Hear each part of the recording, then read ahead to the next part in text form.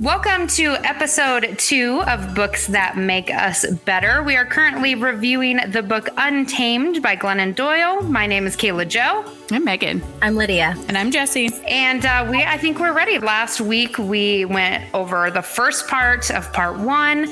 Part 1 is mostly about all of the times she was put into the cage and how to get out. And now it seems to me, and I guess we'll see if you guys agree, that part 2 is some of the ways to get out of the box or out of the cage. Is that what you guys gathered as well? And into the knowing. We believe the power to change lives is within ourselves. We believe with the right attitude, anything can be accomplished. We believe the amount of knowledge and insight available is limitless. But we don't think life should be taken too seriously. Books that make us better. An Alpha Media podcast.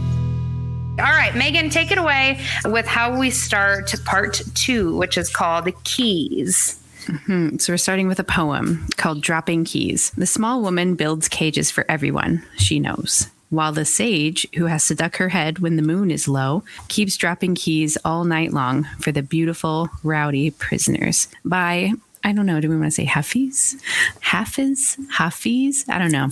You pick one? I felt like number 3 was probably right on the money. Okay. By Hafiz. Oh, this was beautiful. So it kind of took us all a second maybe to try to figure out what this was about, because when I read the word sage, I was thinking about the grass you light on fire to get spirits out of rooms. And I guess that's not at all the kind of sage she was talking about. So turns out I completely missed the mark on that. Yeah. I mean, this is all about learning. We're learning new things, new words, new everything. Oh gosh, God bless. Thank you for your patience. So what did we decide that was about? What was the group consensus on that? I mean, there's obviously, this is poetry. So I feel like it's always open to interpretation, and whatever works for you is how it works for you. I don't know. I feel like we settled on a couple options, but it felt like 2 personalities or 2 options of growing, where you start as the small woman and you're building the cages for yourself or for everyone. And then you become wiser and you're like, oh, I'm going to drop my keys for my various myselves or other people and start unlocking these things. And I feel like there's some meaning behind when the moon is low, the whole at night when no one is watching, kind of those types of things are happening. And so maybe the evolution of the small woman to this age was happening unbeknownst to everyone else, but that particular person or woman. Yeah, that all makes a lot more sense. We just needed, 4 sets of eyes and then 4 mouths to and 4 brains to really figure that out. And that. So what is chapter 1, Keys? Okay, so the parts that I highlighted in this first section are when she's talking about losing herself when she learned how to please other people, and that when she got sober, she had to really look at her life, and she really had to kind of determine what kind of life she wanted to have. And so she talks about she did this by resurrecting the very parts of herself that she trained herself to mistrust, hide, and abandon in order to keep other people comfortable. And these things included her emotions, her intuition, her imagination, and her courage. But then she talks about how those are the very keys to freedom, and that is who we are as people. And then she ends it here with asking, will we be brave enough to unlock ourselves? And will we be brave enough to turn ourselves free and to step out of our cages and to tell the world, here I am? Well, that was beautifully done, Lydia. Thank you. I feel like that's probably the perfect introduction to part 1, because then it goes directly into key 1. Okay, so now that I'm reviewing this again with the hive mind, all of this is making sense that it's key 1. I did not put that together the first time I read through it. So Megan, would you like to take away key 1, feel it all? Yes. So this one, I feel like this one hit me. And the reason I really wanted it is because it really hit me because I feel like I've just recently done a lot of this in my life, is just actually feeling, because I've definitely been in her place. So essentially, I'm going to summarize it very succinctly. In this one, she's talking about, I think, becoming sober, and then how she started to feel everything, like everything. And she didn't know, if I'm remembering right, she said she didn't know she was supposed to feel everything. She thought she was just supposed to feel happy, and that every other emotion was meant to be like, pushed aside or dealt with and then move on. This super resonated with me. And I bet it resonates with a lot of people. Like, I think a lot of us were honestly like to just, move on and get over whatever it is emotion that you're feeling. I find myself even now mothering in the wrong way. If Cora's upset about something, when I'm short tempered, I'm like, oh, instead of just letting her like feel the emotions, she's almost 4. Her frontal lobe is not developed. She's irrational. And I know that, but like, she still has emotions. She still has feelings. And she should still get to feel those. And so I feel like in this, Glennon is just coming to terms. She's feeling all these things. And she's like, oh my God, life is so hard. It doesn't seem so hard for all the rest of you. I think the thing that I really liked was this part. It's okay to feel all of the stuff you're feeling. You're just becoming human again. You're not doing life wrong. You're doing it right. If there's any secret you're missing, it's that doing it right is just really hard. Feeling all of your feelings is hard, but that's what they're for. Feelings are for feeling. Yes. So what was so interesting about that is I read this chapter, and then a couple days later, I picked Liam up from school, my 7-year-old son, and he was talking about some of the different kids in his class. And he said, this kid is kind of a mean kid, but Mom, he just has a lot of feeling. And so I said to him, Liam, do you know what feelings are for? He says, what? I said, they're for feeling.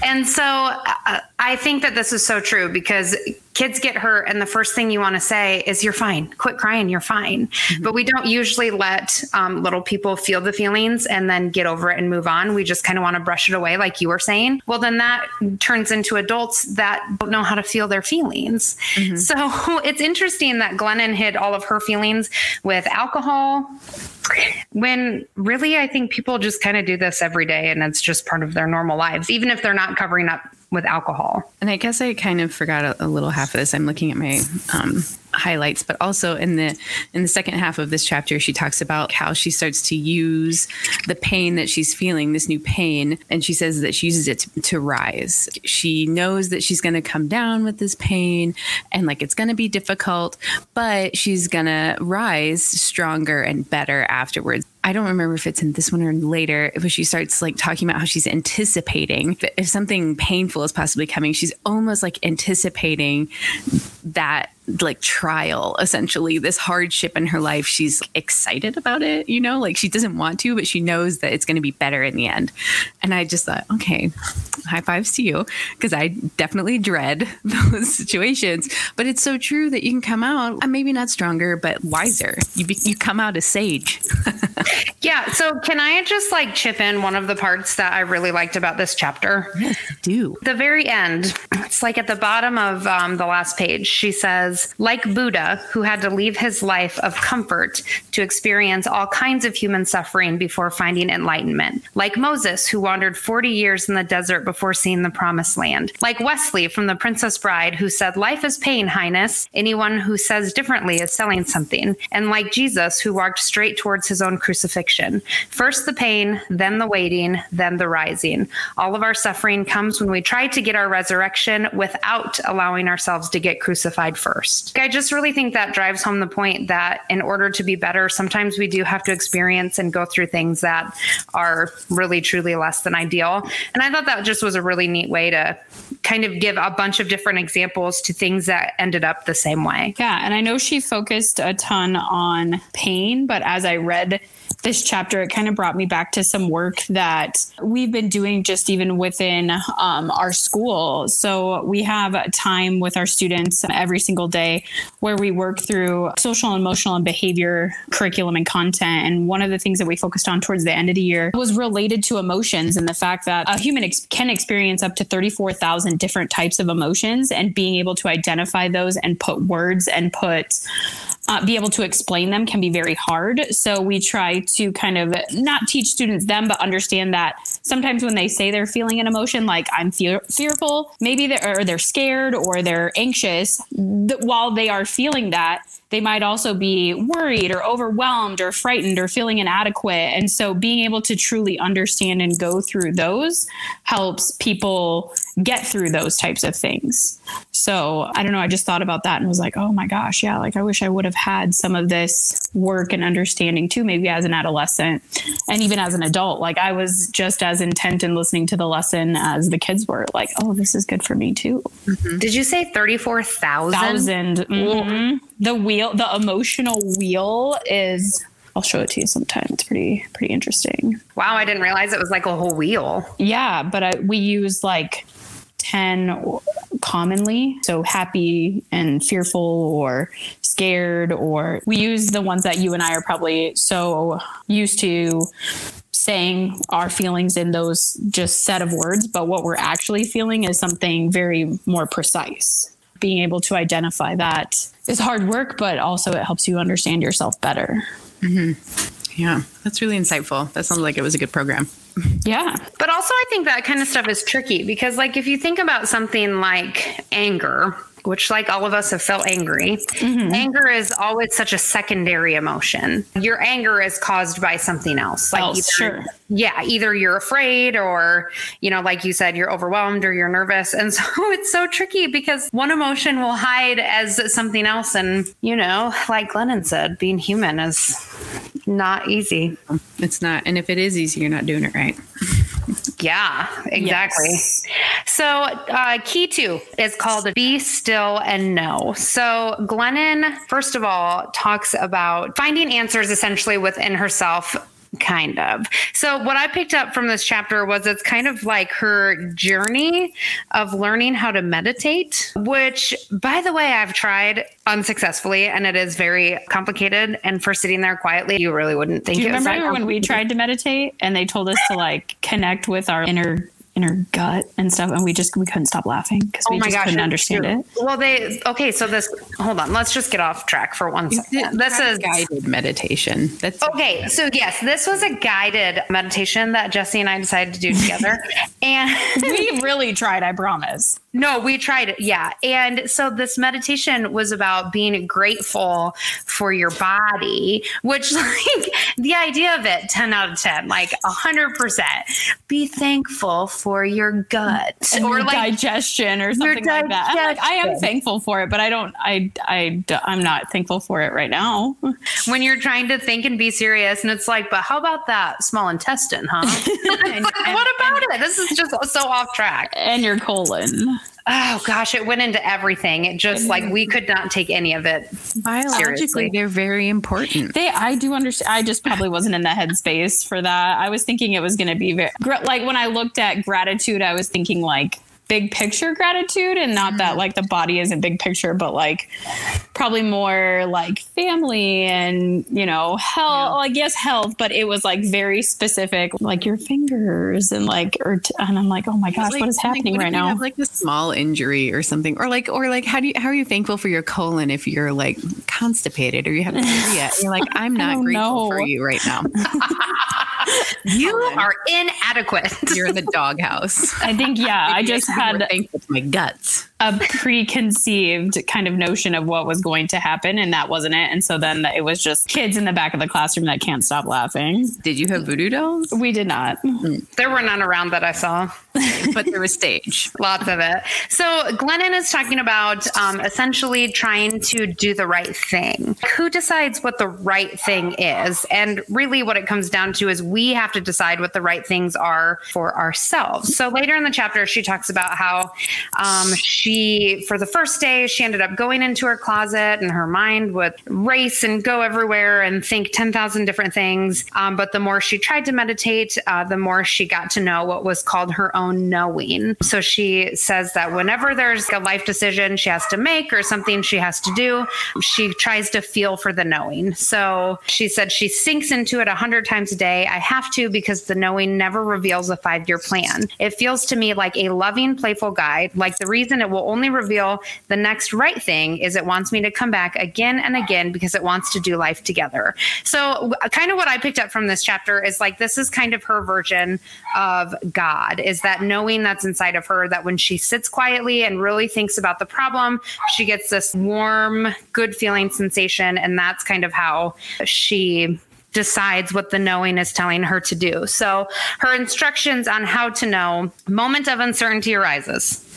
Breathe, turn inward, sink, feel around for the knowing, do the next thing it nudges you towards, and let it stand. So don't explain. And then she just says, repeat this forever. So every time there's a decision, just be quiet, turn inward, and wait for the knowing or your gut or your true self to basically tell you what that next small step is. So I suppose we all have different names for the knowing. Her knowing was super spiritual. I would probably call that knowing as like the Holy Spirit or the Spirit or, my God. Mm-hmm. But I guess the knowing is different for everybody. I think that would just be like intuition. Yeah, she mentions it. I don't know if you read this, Kayla Jo, but when she said, this is the most revolutionary thing a woman can do, the next precise thing, one thing at a time, without asking permission or offering explanation. This way of life is thrilling. And I feel like I loved when she said that, because it was like right after she made that like decision, she finally found herself able to do this meditation just quickly when she needed to make a decision in like a board meeting or something. I love that, because it's so true that women often are like, we can't just make a decision. We have to defer to somebody else. Why can't we just? I feel like I'm super lucky because I work among women and we always make the decisions and we tell them and our decisions and we live in that, like, it's perfect. We have the perfect, what do you want to call that? Like workplace culture, just like. Thank you. Culture, workplace culture. Obviously, it's our family. And so, yes, I feel very grateful that we are lucky enough to get to do that. We know that we can make these decisions on our own. And like, we don't feel like we have to bow down and like stroke the ego. Like, we can just do it. And I just like reading that. I was like, yes, we are. I highlighted the same part. But for the second part of it, the fact that I am a habitual explainer for why I do everything. Like, I feel like everyone is owed an explanation for why I chose to do something or why I made that decision. And it's never even been asked like, oh, well, why? No one asked me why. I just offer the why because I feel like I have to. And it's not linked towards any sex in particular. Like, I just do it with everyone. And so I'm like, I don't have to explain myself. I don't have to do that. And why do I do that all the time? Like everything. Like, do you catch yourself doing it? Oh, all the time. And then after the fact, I'm like, God, can I like go back and say, I didn't have to tell you that. I just wanted to. No, but I'm just my choice to tell you. Yes. Again, I am a recovering perfectionist and people pleaser, and I relapse often, but I constantly try to improve upon those aspects. And one of those things is always explaining the why. Channel your inner mom. And just like when someone asks you why, just like, because I said so. Yeah. We don't even have to say the I said so. Oh, because like shit. Yeah. I don't ever do the because I said so, because I hated it when my mom said that. So I especially loved key 3. Lydia, do you want to sum up Imagine? Oh, I really liked this one too. I have actually a lot of markings in this chapter. She really starts out talking about finding out that she's pregnant, and kind of the first thought she has is, I would be the worst mother. And then something inside of her says, no, you'll be a great mother. And she becomes sober, and then she has the life that appears perfect.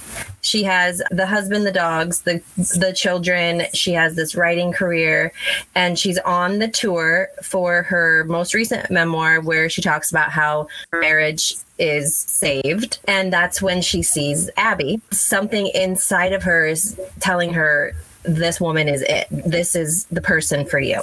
Then she kind of jumps into talking about like how she's always lived her life, how there's the unseen order and the seen order. The seen order of things is what we can view in the world.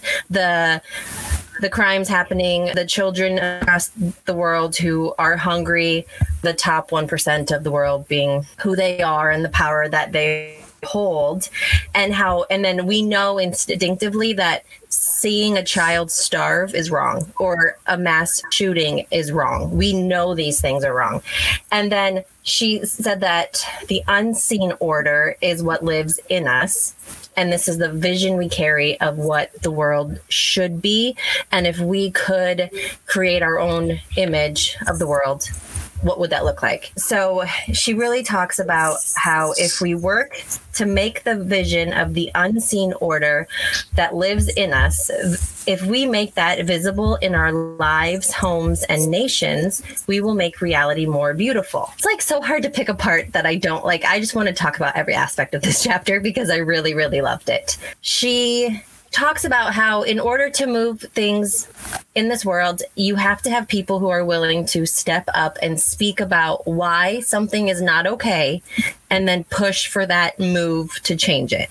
And she brings up Martin Luther King and Gloria Steinem talking about how they had a dream and how we all have something in us that propels us to want more or to like create this better life, because we all know that life is more beautiful than what we can currently see. She encourages women to look at their lives or look at an aspect of their life that maybe they do not like or wish they could change, and ask themselves, if you could imagine the most beautiful, truest image of this particular issue, what would that look like? Like if you were having marriage problems, or like if you didn't like your job, what would be the most truest, beautiful image of that?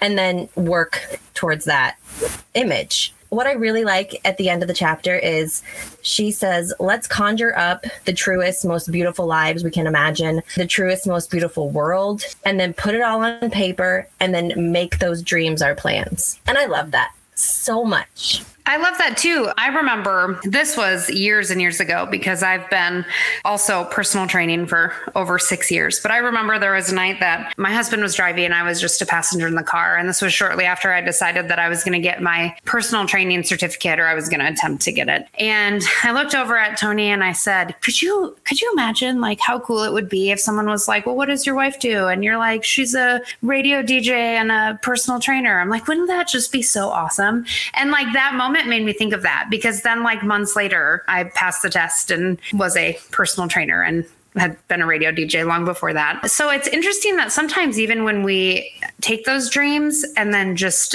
speak them, that things change, and they don't always have to be big gestures or huge gestures. Sometimes it's emailing a city council person.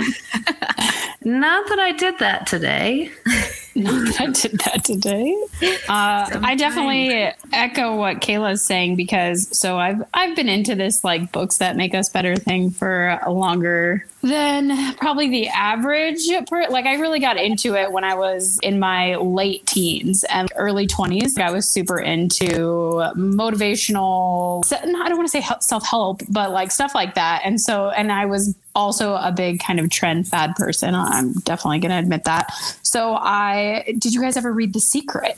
The book called The Secret? No, I never read it. Oh my gosh. So and again, I haven't read it in a decade, so whether or not it's relevant anymore, but there were pieces of the book that always stayed with me. And one of the big things was that thoughts become things. What you think about, you bring about, and what you speak about, you bring about. And so being very conscious and mindful of those things. And so if you want certain things, you have to think about certain things and talk about certain things and kind of create not really a vision board, but like I use this saying all the time with my kids at school when they say like, oh, this is going to suck. This is going to blah. And they could be talking about a variety of things. And I just say, thoughts become things. What you think about, you bring about. So if you think that, that's what's going to happen. But it doesn't have to be that way. You can change your thinking. You can change your mindset. And so being a mindset person, and in that I read 7 Habits of Highly Effective People. They're really big on that thinking as well. So again, I'm a kind of a self-help book junkie. So sorry, random knowledge. But again, that when Kayla said that, I was like, yes. Glennon goes on into the next part of it, the Let It Burn. Doesn't she talk about like actually putting it on paper? Or no, that's the end of this chapter. Mm-hmm. Right. Yeah. Yeah. Like you have to create every single dimension. So dimension 1 is thinking about it, dimension 2 is writing about it, and dimension 3 is that creation of it. Yes, and using your imagination, because Yes. and the importance of using your imagination to envision what things could be. And she talks about how this discontent is evidence that your imagination has not given up on you. So this stage of not this part of my life is not what my life is going to be is important, because it means your imagination is there and is telling you what is possible. Like when I wanted to run for council, I was terrified, because that's like putting yourself out there in such a way that you can't really take it back. But I kind of had that same kind of talk with my husband, Kayla, like you did. How cool would it be to be like, your wife's on city council? And then I was at a restaurant talking to him all about this, and our daughter was next to us, and she looked at me and was like, are you going to run for city council? And I said, maybe. And she said, that would be so cool. And it was kind of like her moment, like this moment of, I could show my daughter what a woman's capable of. I was like, I got to do it. Well, I guess now we know that the city council person that I potentially emailed, I guess the cat's out of the bag. Too many breadcrumbs. Lydia's on city council? What? It's a secret. Well, not anymore, Lydia. I think that's an interesting time to move on to key 4, build and burn. Does anyone want to take this one?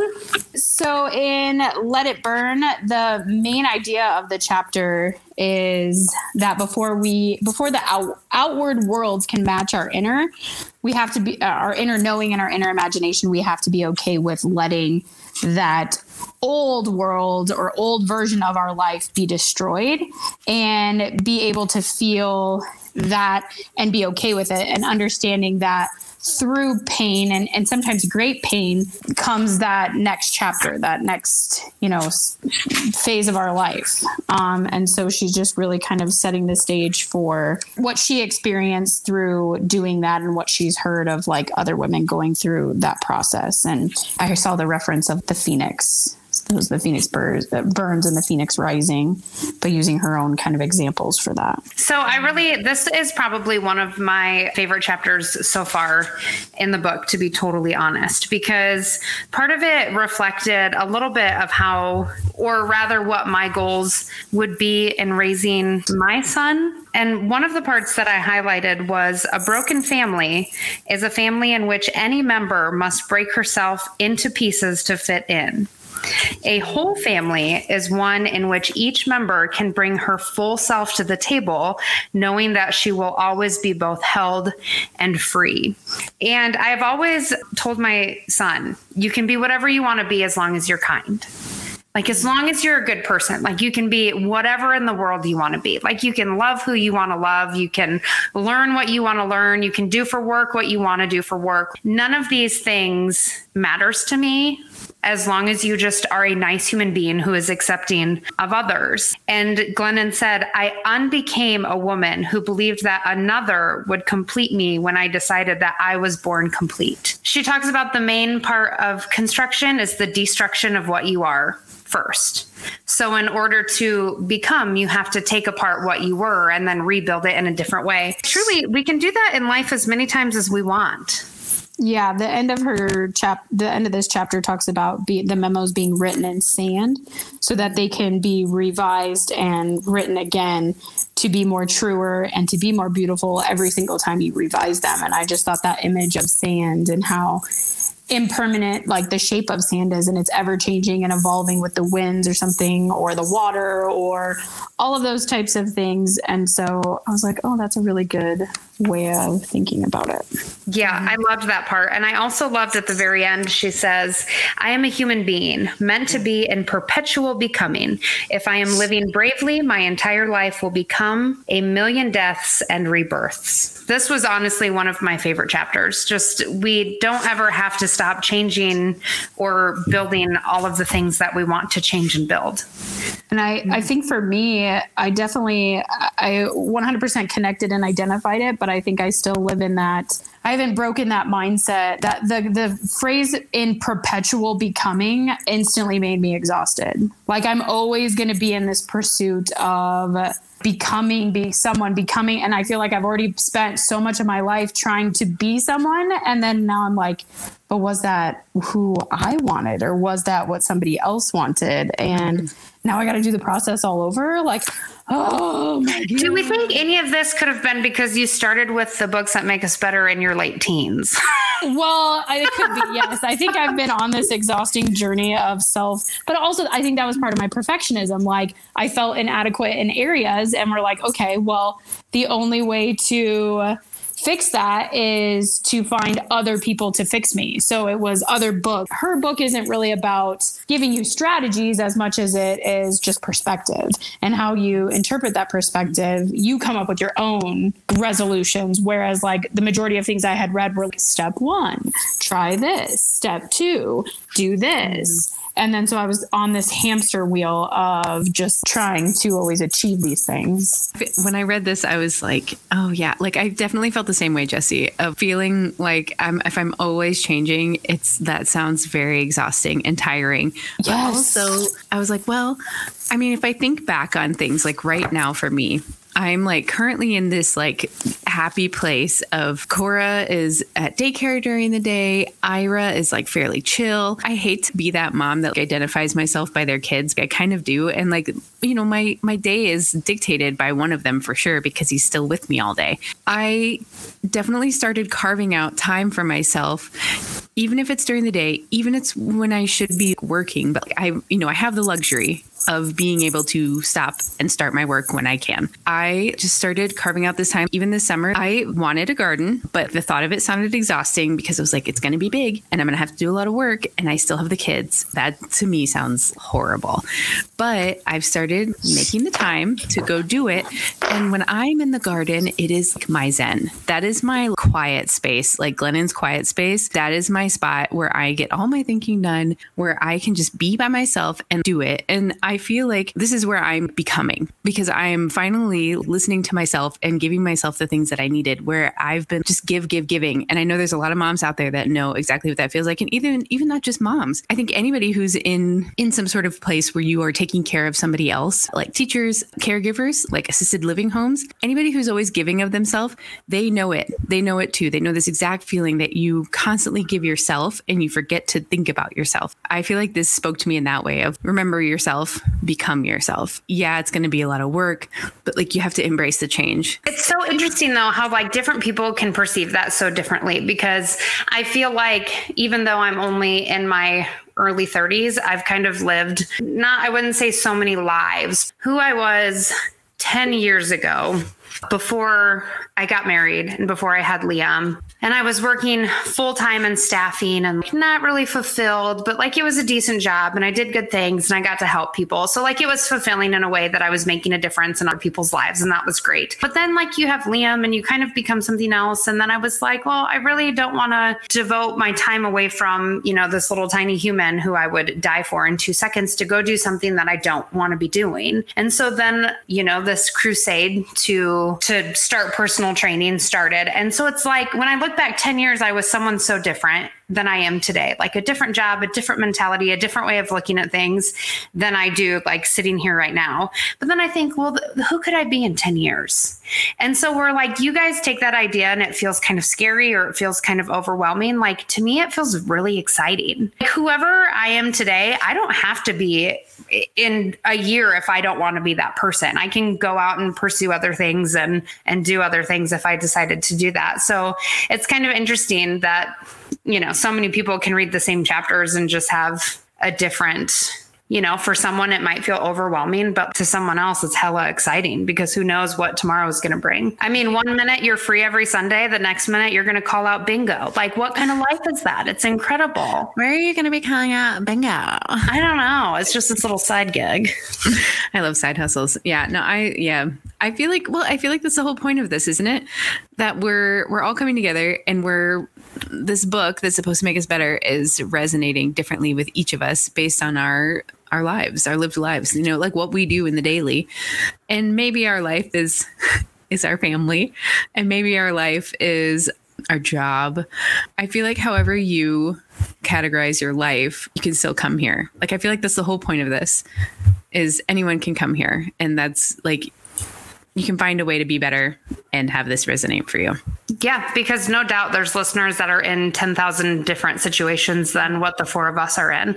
And that's what's so neat about the four of us, is that we're all in completely different life situations, which I think is the perfect segue. And you guys are going to kill me, but I'm going to make each of you just mention something about yourself. Jesse, I'm sorry. I love you. XOXOXO. And I won't make you do any burpees tomorrow or kettlebell swings. Oh my God. You know, for someone that doesn't know me, my name is Kayla Joe. I have one child and a heck of a lot of dogs.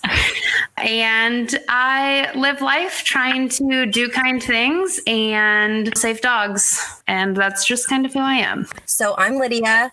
I am a mother of 3. It's important to me that my children grow up in a world where people care about each other, and I will do whatever I can to make sure we have a world like that. My name is Jessie. I am a 34-year-old educator, and I say this all the time, recovering perfectionist and people pleaser. I have been on a journey of kind of just finding myself since I can remember. I am a huge foodie and love to cook, love a good glass of wine, and probably could be called a crazy plant lady. This sounded like the perfect dating profile. I mean, you can put me on Tinder. I'm not swiping. I date you. Is that the app? I don't even know. I think so. Yeah. Long walks on the beach, pina coladas, all that. I am Megan.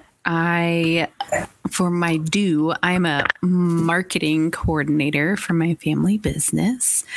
And I'm a horticulturist at heart. I have a degree in horticulture. And so I'm really into plants and being outside. And I'm the mother of 2, and I'm just finally getting to the point where they are cool enough that I fully embrace my love for plants again and everything, outdoors. Well, that's it. There you have it. Those are the amazing women that make up Books That Make Us Better.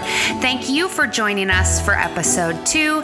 Don't forget to follow along as we review the first part of part 3 of Glennon Doyle's Untamed. Have a wonderful week, and don't forget, feel those feelings.